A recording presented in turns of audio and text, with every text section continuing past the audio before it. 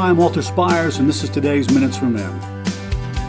We've been looking into the life and ministry of Isaiah, a mighty prophet of God, mostly to the southern kingdom of Judah.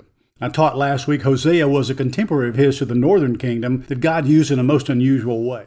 There was another prophet during that same season named Micah who prophesied to both kingdoms, and like Isaiah and Hosea, was alive to see the ultimate destruction of the northern kingdom of Israel in 722 by the Assyrians.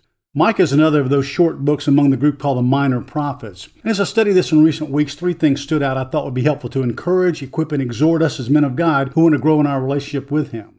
The first is another amazing prophecy of Messiah found in chapter 5. Here's some excerpts from those verses. But as for you, Bethlehem, from you one will go forth for me to be ruler in Israel. His goings forth are from the days of eternity. And he will arise and shepherd his flock in the strength of the Lord. In the majesty of the name of the Lord his God, he will be great to the ends of the earth. This one will be our peace. And one of the most famous verses from men of God in which he tells us how to live is found in Micah 6:8. He has told you, O man, what is good and what does the Lord require of you, but to do justice, love kindness, some translations say mercy, and walk humbly with your God.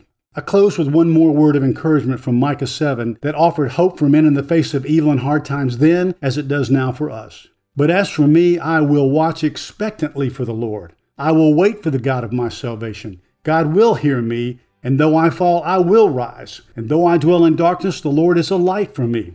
My dear brothers, today, if you find yourself surrounded by darkness, no matter where you are or how bad your circumstances, I encourage you to step out of that darkness and into His marvelous light. To receive a free e-copy of my book, All Men Are Desperate Whether They Admit It or Not, or donate to keep this ministry going strong, go to desperatemen.org. God bless you.